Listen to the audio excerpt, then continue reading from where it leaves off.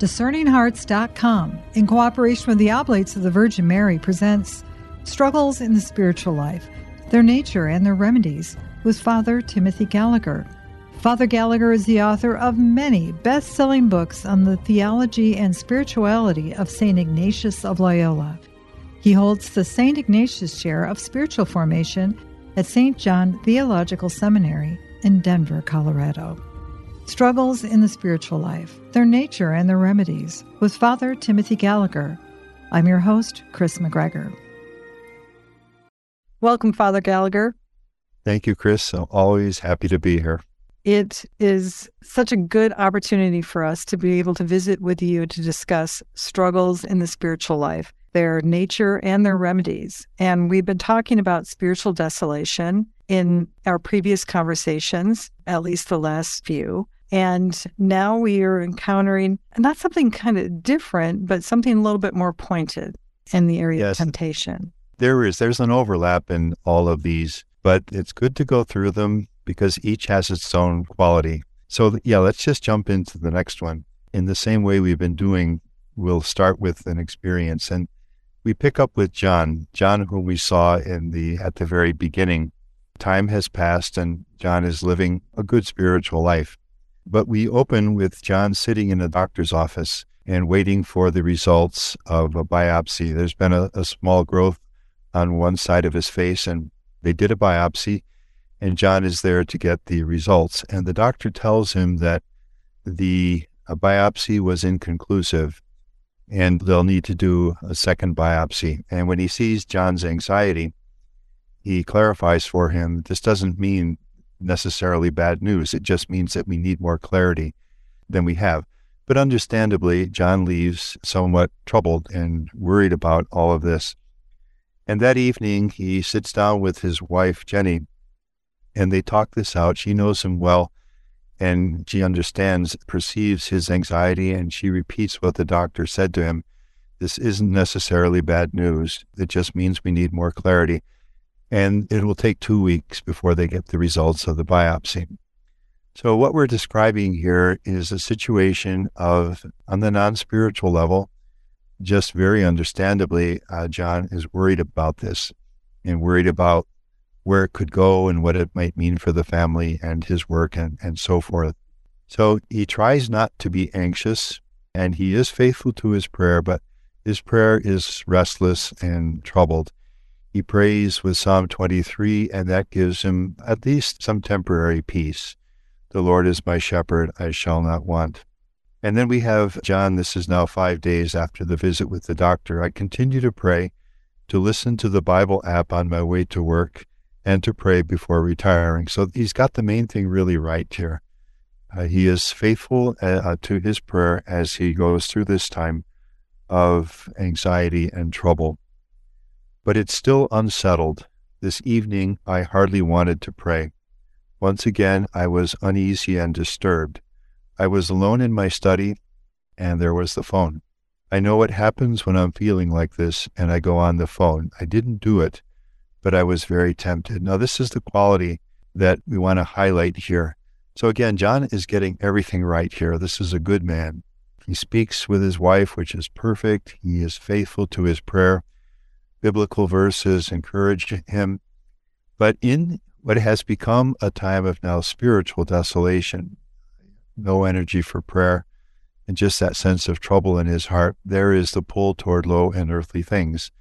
No shame, no surprise, and he makes the right decision. He doesn't reach out for the phone, but he feels the temptation to do it. And then 4 days later, why doesn't prayer bring me peace? Why do I continue to feel agitated? I worry about the family, about my health, about what the doctor will say next week, about why I can't overcome this churning when I pray. And I want to speak with reverence here, but we've all known that experience. You and I, all of us, when something someone has said or a situation that we're facing, and we sit in our quiet place of prayer, but the churning is not at all quiet. It just keep replaying the conversation and playing out the way it could go if I speak another time with this person, and all of these kinds of things. So that's what John is experiencing here. Now, all of this is leading into a description of a quality of spiritual desolation. As Ignatius is going to say, we can feel disquieted or troubled by various agitations and temptations. And that's exactly what John is experiencing here. Why I can't seem to overcome this churning even when I pray. The feeling is that others find peace through prayer. Jenny seems to, but that I can't. I wonder what's wrong with me. Now you can already feel, the touch of the enemy here, these disquieting questions, and there's something lacking in you, or there's something wrong. I really hope that one of the fruits of going through all of this will be for us that we can pick up all the more quickly on these voices of the enemy, these discouraging lies. When I present this in front of groups and I have a PowerPoint, I make the biggest X that I can make over these things, and it fills the whole screen. And sometimes I'll put a no with various exclamation points after it. And spiritually, that's what we need to do. I wonder what's wrong with me. Am I missing something in the spiritual life? Of course not. You're a man who loves the Lord, but whom the Lord is permitting to go through on the non-spiritual level a certain trial of an issue of health. So that's a very natural human response, and you're doing everything right in responding to it. As I've said, the way he prays and sharing this with his wife and so forth, not giving in to the temptation, to the low and earthly things. Why can't I feel God's closeness? Well, we can already answer that, because God is permitting some spiritual desolation, which the enemy has brought into a non-spiritual vulnerability. And why, when I so need God and try to pray, do I feel these temptations to turn to the phone, the internet, social media, even alcohol, in ways that I know are harmful? And will I ever get through this? The feeling is that this will just go on. So now we'll approach that with reverence, because with different nuances, we've all been there. And what John is experiencing is this kind of spiritual desolation in which the heart is troubled by, Ignatius says, various agitations. What's happening? What's going to happen to the family? Why doesn't my prayer bring me peace? And then various temptations which mingle with the spiritual desolation. Now, one thing we want to highlight here, this mention of temptation that Ignatius raises here. At this point now, Ignatius has highlighted the two, I'm going to call them garden variety tactics of the enemy, which are temptation and spiritual desolation. Garden variety does not mean that they're not potentially very harmful. Obviously, if we give in to temptation, and if we believe the lies of spiritual desolation and begin to regress, that they will really harm us. And obviously that's the enemy's purpose. But I call them garden variety in the sense there's nothing dramatic about it. This is very ordinary, universal, daily spiritual experience, which, as I said earlier, is precisely why it's so important, because this is the stuff of the spiritual life. And in the tapestry of responses we give to this up and down spiritual experience, the shape of our spiritual life is forged as we do that. These are the two garden variety tactics of the enemy. Again, no shame to experience them, no surprise. Be aware, understand, and reject in this case. Temptation is a deceptive suggestion of the enemy. Beth, why don't you just let evening prayer go and just pick up the phone and call Maureen? John, you're feeling really worried here. It's hard to even pray. Maybe just pick up the phone for a few minutes, but in a way that John knows in these circumstances is probably not going to go well. Why don't you can let yourself have that, do that, see that. Doesn't have to get too far out of hand, and on and on. So temptation is a deceptive suggestion of the enemy. Spiritual desolation, as we've said, is a heaviness of heart on the spiritual level. So discouragement, sadness, anxiety, loss of hope, and so forth on the level of our spiritual lives and relationship with God. What Ignatius wants us to see here is that when our hearts are experiencing the discouragement of spiritual desolation, the enemy's temptations are very likely going to float in and out of that as well. So just alerting us to that, and all of the examples that we've given thus far really illustrate that. You know how in the discouragement of desolation, there is also the temptation to make choices that are not good for us spiritually. Now, one last thing I want to highlight in John's experience. As he concludes his journal entry for this final day, he writes, "And will I ever get through this? The feeling is that this will just go on. It was like this yesterday, the day before, and it is today, next week, next month, next 6 months, and on and on and on. And when the desolation," I'm personifying the voice of the enemy here, "when the desolation is saying to us, what you're experiencing now, you know what? It's not going to change. It's just going to continue. If we believe that lie, then the desolation gets very hard to resist. But if we call to mind the truth that Ignatius asks us to call to mind when we're experiencing spiritual desolation, that this desolation is going to pass, that consolation is going to return, and it's going to return much sooner than the desolation wants me to believe. If we can call that to mind, if John sitting at his desk can call that to mind, you can see how enormously strengthening that is to get through the desolation, just to know that it won't last forever. And in fact, it's going to end a lot sooner than it wants me to believe. That engenders a lot of courage and a lot of hope in us. So, one more experience of spiritual desolation. John is making all the right choices, and let's say he does speak again with Father Reed, and they go through all of this together. He's really growing in the struggle against spiritual desolation. That important aspect of remembering, going back, remembering those times, and trying to recall when you were not in desolation. And also to remember that it's just a part of the growth that you're experiencing. You know, it's almost twofold, to remember what it was before, but that as odd as it may sound, this is probably a good thing.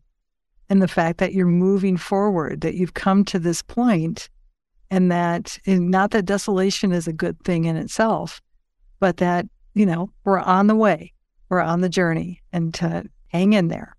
Yes, exactly right. You know, that just like temptation, spiritual desolation as a work of the enemy is a bad thing, you know, in itself. But God will permit us to undergo these tactics of the enemy at times, because if we are aware, understand, and we reject these tactics of the enemy, we will grow in very blessed ways in the spiritual life. I'm just remembering the university companion of St. Ignatius, also canonized, St. Pierre Fabre, who, until he met Ignatius, he was a very wonderful man. He was a priest everybody loved. Just to meet him or to hear him preach could change lives. But he was very scrupulous, nervous, prone to discouragement. And Ignatius, in the last years of Pierre Fabre's life, asked him to keep a spiritual journal, which we have. And in there, he reflects back on the fact that he would experience this from time to time, and he calls them goads, which never allowed me to remain static in the spiritual life. You know, God permitted them. And also in that same paragraph writes that every time I experienced one of these struggles, whether immediately or not long after, God supplied the remedy, causing me to continue to grow. So yes, there's a reason why a thing that is bad in itself as a work of the enemy, God may permit us to experience, because if we are discerning and reject it, we will really grow in the spiritual life. I think of someone who goes for an annual checkup with the doctor, and the doctor pokes and thumps and takes blood, and eventually you get the results and the doctor says everything's normal, and you walk out feeling like $1 million. Well, if you experience times of spiritual consolation, joyful times when God feels close and there's energy for spiritual things, and at other times experience spiritual desolation, these discouraging tactics of the enemy, that everything's normal, which is a good place to be in the spiritual life. What does matter, as I'll keep repeating, is to be aware of what's going on, you know, to be able to name it, the spiritual consolation of the good spirit, and open our hearts to it, or the spiritual desolation of the enemy, and to use the tools to reject it. But that we experience this is absolutely normal. You're not the only one. There's nothing wrong with you. It's every disciple of the Lord. And that's, as I say, that's a good place to be in the spiritual life. We'll return to Struggles in the Spiritual Life, Their Nature and Their Remedies with Father Timothy Gallagher. Discerning Hearts provides content dedicated to those on the spiritual journey. To continue production of these podcasts, prayers, and more, go to discerninghearts.com and click the donate link found there, or inside the free Discerning Hearts app to make your donation. Thanks, and God bless. A prayer of St. Ignatius of Loyola. Take, Lord, and receive all my liberty, my memory, my understanding, and my entire will, all that I have and call my own. You have given all to me. To you, Lord, I return it. Everything is yours. Do with it what you will. Give me only your love and your grace. That is enough for me. Amen.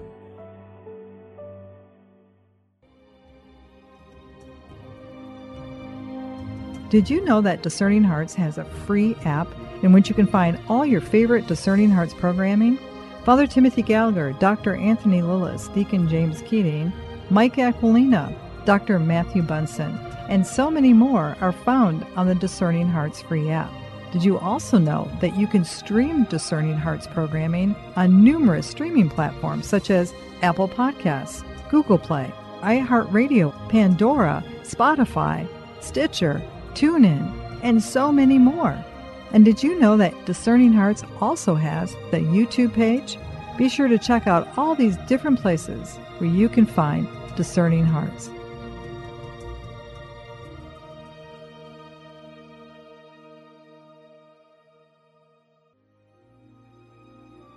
We now return to Struggles in the Spiritual Life, Their Nature and Their Remedies with Father Timothy Gallagher. Father Gallagher, we continue with our conversations about spiritual desolation, and now we encounter Julie. Her situation, I have to say, I think we can all say we've experienced something of what she has. Yeah, really all of this, as we've been saying. So we have a series of emails. We have Julie at a time when she's really growing in her spiritual life. And these are emails to her really good friend, spiritual friend, Emily. So Emily has encouraged her to go on a weekend retreat that Father Reed is going to give, and Julie accepts the suggestion, and she goes on the retreat, and she finds it a very blessed experience. There's peace there, the talks are inspiring, and she comes out of the retreat with a new desire to really live holiness in her vocation as a wife and mother in the lay state. And after, especially one of Father Reed's talks, she goes and sits before the Blessed Sacrament in the chapel, and she writes, "I felt close to God. I also felt happy in a way I've long wished for." So reverently, what she's experiencing there is spiritual consolation, the work of the good Spirit. And as she sits there before the Blessed Sacrament, she makes two decisions. One is that she's going to adopt the suggestion that Father Reed made, that they consider praying a shortened form of morning prayer and evening prayer from the Liturgy of the Hours. The shortened form might be 5 minutes, something like that.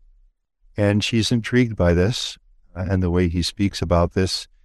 And she downloads the app, and it's made very easy for her because it's all laid out for her, and she appreciates that. The second decision that she makes is that Emily has been inviting her for some time to consider joining a group of women, most of them mothers, who meet for brunch on Saturdays. And they're just friends. They enjoy being together, but they're all friends in the Lord. And they all know that before their time there is finished, they're going to be sharing on a spiritual level. And Julie has hesitated to be a part of this, but in the grace that she's experiencing in the retreat, she tells Emily that I'd like to begin going to that. So she does begin praying morning prayer and evening prayer. It's a new thing for her, praying with the Psalms. It's not something she's ever done, but she likes it. And it's not difficult because, as we said, it's all laid out for her in the app. And then about 10 days after that exchange, she sends another email to Emily. And in the meantime, he has gone to the Saturday morning brunch. and she's really enjoyed it. It was easy to create relationships with, and she could see friendships developing out of that.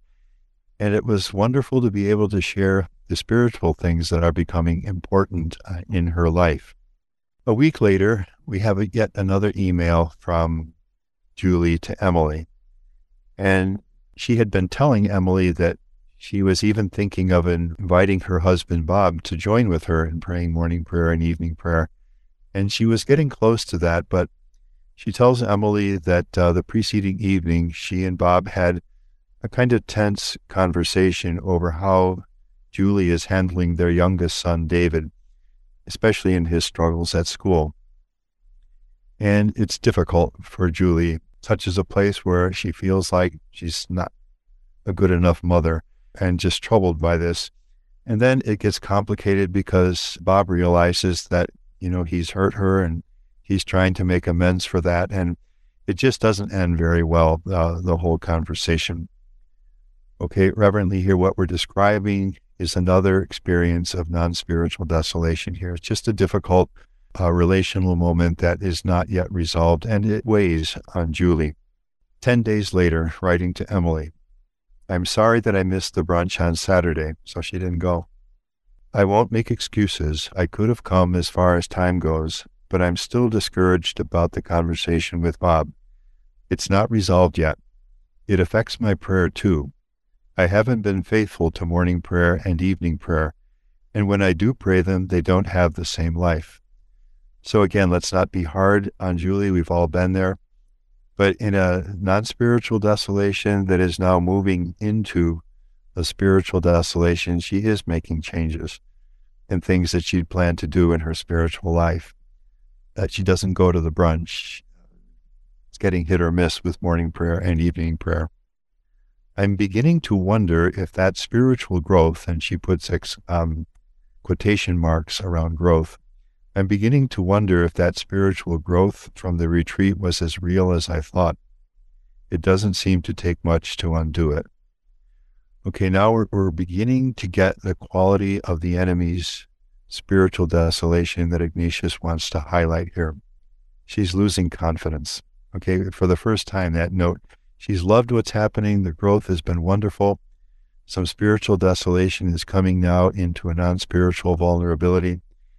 And the enemy begins to try to lead her to question whether all that growth was really real. 5 days later, I know it would have been good to be there on Saturday, but I felt that I just couldn't do it, so she misses the brunch again. What if Julie had gone to the brunch a week earlier at this time? Very likely that would have ended the spiritual desolation that she's experiencing. So of course the enemy wants to get us to change what we planned before the desolation begins. But I felt that I just couldn't do it. I've been a Catholic all my life, and my faith is important to me, but I've never been as committed as you, and from what I see, the other women at the brunch. I thought that the retreat had changed that, and you know that I've been trying since. But here I am in the same place again, going back on the resolutions I made on the retreat. Maybe I'm just not meant for a deep prayer life. Maybe the way I've lived my faith until now is the way it will be. So at this point, the enemy's tactic is really clear. And again, what a wonderful thing that Julie is able to describe this in writing, and she's willing to share this with her friend Emily. But the enemy's tactic is really laid bare there. It's what Ignatius calls lack of confidence. Make your efforts, try, but you know yourself. You know it's not really going to change. Yeah, it'll last a week, 2 weeks, but you know that you're going to fall. You can't move beyond this. You can never take that step. This whole dynamic, and it's really, really helpful that we can identify that lie of the enemy when we feel it and firmly reject it. 2 weeks later, so Emily has written to Julie in an encouraging way. I appreciate your encouragement. You know that it means a lot to me. If I live my faith as much as I do, part of it is because of you, and I'm grateful. Now, watch the spiritual desolation come in here. But I think you see a potential in me that isn't there. If it were, why have I lived the spiritual life so superficially all these years? You can just hear the enemy's insinuations here. And why, when I try to grow, do I always wind up back at the same place? I'm up, then so quickly down. You and the others seem so much more stable and so faithful. I must be different. I'm not happy about it, but there it is. Okay, so this tactic of the enemy is just getting clearer and clearer. And then a final email 1 week later. I find myself thinking like this. You believed you were growing in love of God. Look at you now. You're not faithful to prayer. You don't get along with your husband, and you don't take good care of your son. You've been fooling yourself. You thought that the retreat was a time of grace, and you thought that God was calling you to grow spiritually. Look at how poorly it's all going. How do you know that that was God? How do you know that you heard his voice? To judge by the results, you didn't. Okay, I'm going to stop there, because as these emails progress, the enemy's tactic just gets clearer and clearer and clearer, and it gets heavier and heavier. You thought you were growing, you had that wonderful experience. How do you know that even really was God? How do you know that you really heard him? You know, when she prays in the chapel and feels God's closeness and the peace that she hasn't felt in a long time. Yeah, all that grace that you found in the retreat, how do you know it was even real? And all that growth, you know, that you were so happy to share with Emily. Look at where things are now. Your prayer is falling apart. You're not even much of a wife. Can't get along with your husband. You're a poor mother. You can't even take proper care of yours. You can just see the snowballing going on in all of us. And now, if I may ask this reverently, can we recognize that dynamic in our own experience? And I'm sure that we all can.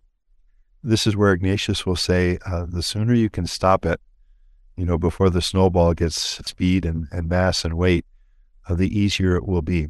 But the enemy's specific tactic in this type of spiritual desolation is to undermine confidence. It's that lack of confidence that essentially make your efforts, but it's going nowhere. Where you are is where you're going to be. The best you can hope for is to be a mediocre mother, mediocre wife, mediocre husband, father. You can hope for salvation, but you're never going to be really holy in your vocation. You can try to pray, but you're always going to kind of stumble and bumble in your prayer. That's the best you can hope for. When I have groups, I say no hands raised now, but how many of us have heard those voices? Yes, we all have, sure. I have, and all of us have. And this is where the freedom can come in. What if with Emily's help, let's say, or maybe Julie speaks with Father Reed, whom she's gotten to know through the retreat, and she can get clarity on what's going on here. What's happening here is you're growing spiritually. Of course, you and Bob love each other deeply. And of course, you love your son and want to be the best mother that you can. I mean, you can just unmask all the lies in this. And then the enemy's tactic is undone, and she'll go forward solidly. But what we want to highlight here is what the enemy's trying to do. It's that lack of confidence. And then finally, Julie raises another question. I have all the failings that I've mentioned, but we say that God loves us. Well, I was doing my best to grow closer to God, to love God, and to live my vocation more fully. Then this happens, and it all falls apart. Couldn't a God who loves me spare me this? Why does he let this happen to people who tried to love him? Very good question, and a very important question. Okay, so the enemy brings this lack of confidence to Julie. What you'd love to see Julie do is speak with her husband, Bob, together about this. He's on the same spiritual journey. Maybe speak with Father Reed as well after the retreat. He'll certainly be happy to meet with her if she asks for it. And together with that help, Emily, as well as her friend, unmask the series of lies that are in the enemy's undermining of her confidence. The truth is exactly the opposite. It's precisely because she's growing that the enemy is bringing this tactic, and God is permitting it. And this is her final question. I'm doing the best I can to love you, Lord. Why do I have to go through this darkness and this struggle?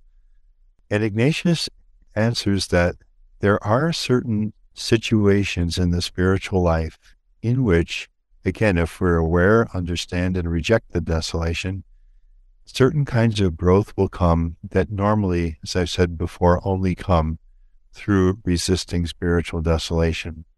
Sometimes God will permit spiritual desolation so that, kind of like a wake-up call to maybe areas of slippage or negligence somewhere in the spiritual life. Maybe my prayer has slipped somewhat, maybe not even a conscious choice, but in the busyness of things. And then God will allow some spiritual desolation, and it's time to pick that up again. And sometimes when there's no negligence or fault at all, and this seems to be Julie's case here, she's doing everything well, God will still permit spiritual desolation because as we go through the trial of spiritual desolation, we grow in strength. We all love those people that we sometimes meet, generally in the latter decades of life, who are pillars of strength for us all. You have the sense that they've seen what life has to offer and they're not going to be shaken, and they're deeply rooted. We love them because they help us to find peace, as we go through things in life. How do you get there spiritually? It's by going through things like what Julie is going through here and learning to be aware of it, understand it, and reject it.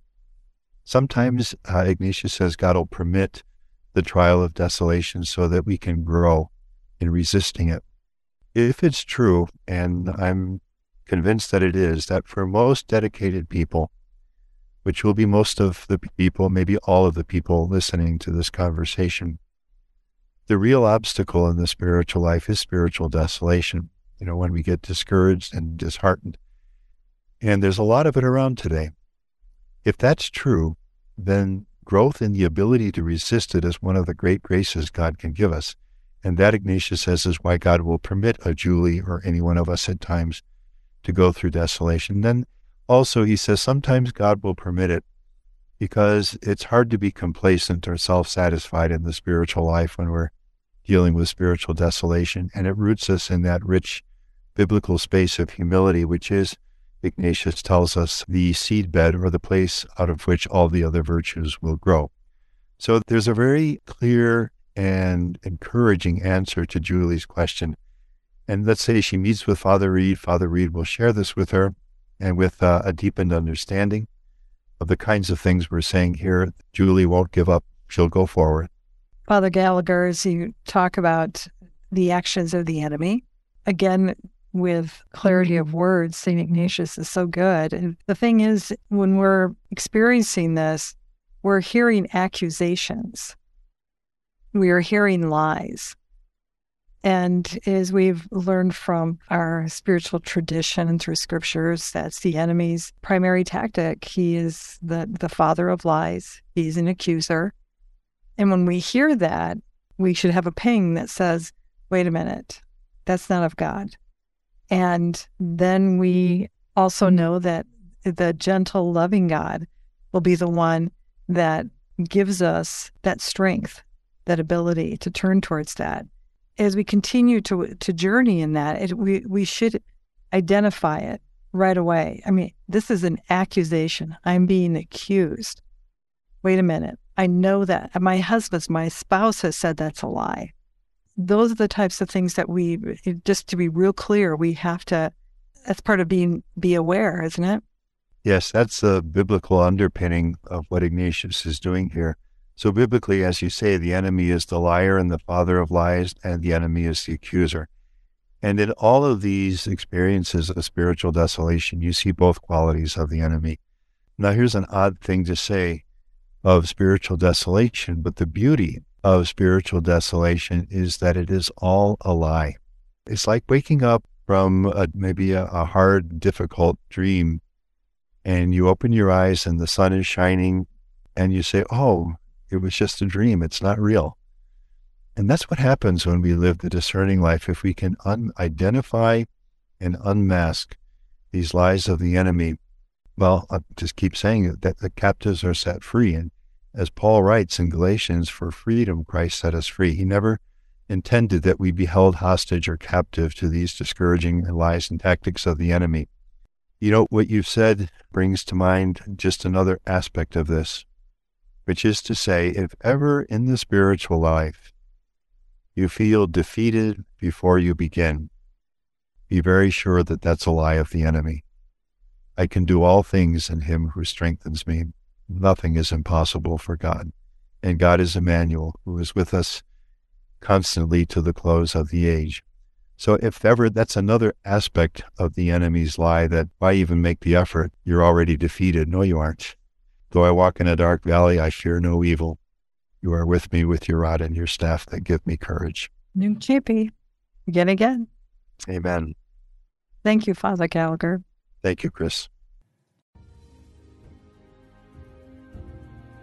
You've been listening to Struggles in the Spiritual Life, Their Nature and Their Remedies with Father Timothy Gallagher. To hear and or to download this conversation, along with hundreds of other spiritual formation programs, visit discerninghearts.com, or you can find it in the free Discerning Hearts app. You can also view the video of this presentation by visiting the Discerning Hearts YouTube channel. This has been a production of Discerning Hearts. I'm your host, Chris McGregor. We hope that if this has been helpful for you, that you will first pray for our mission, which is to offer authentic and rock-solid spiritual formation freely to souls around the world. And if you feel us worthy, please consider a charitable donation, which is fully tax-deductible, to help support our efforts. But most of all, we hope that you will tell a friend about discerninghearts.com and join us next time for Struggles in the Spiritual Life, Their Nature and Their Remedies with Father Timothy Gallagher.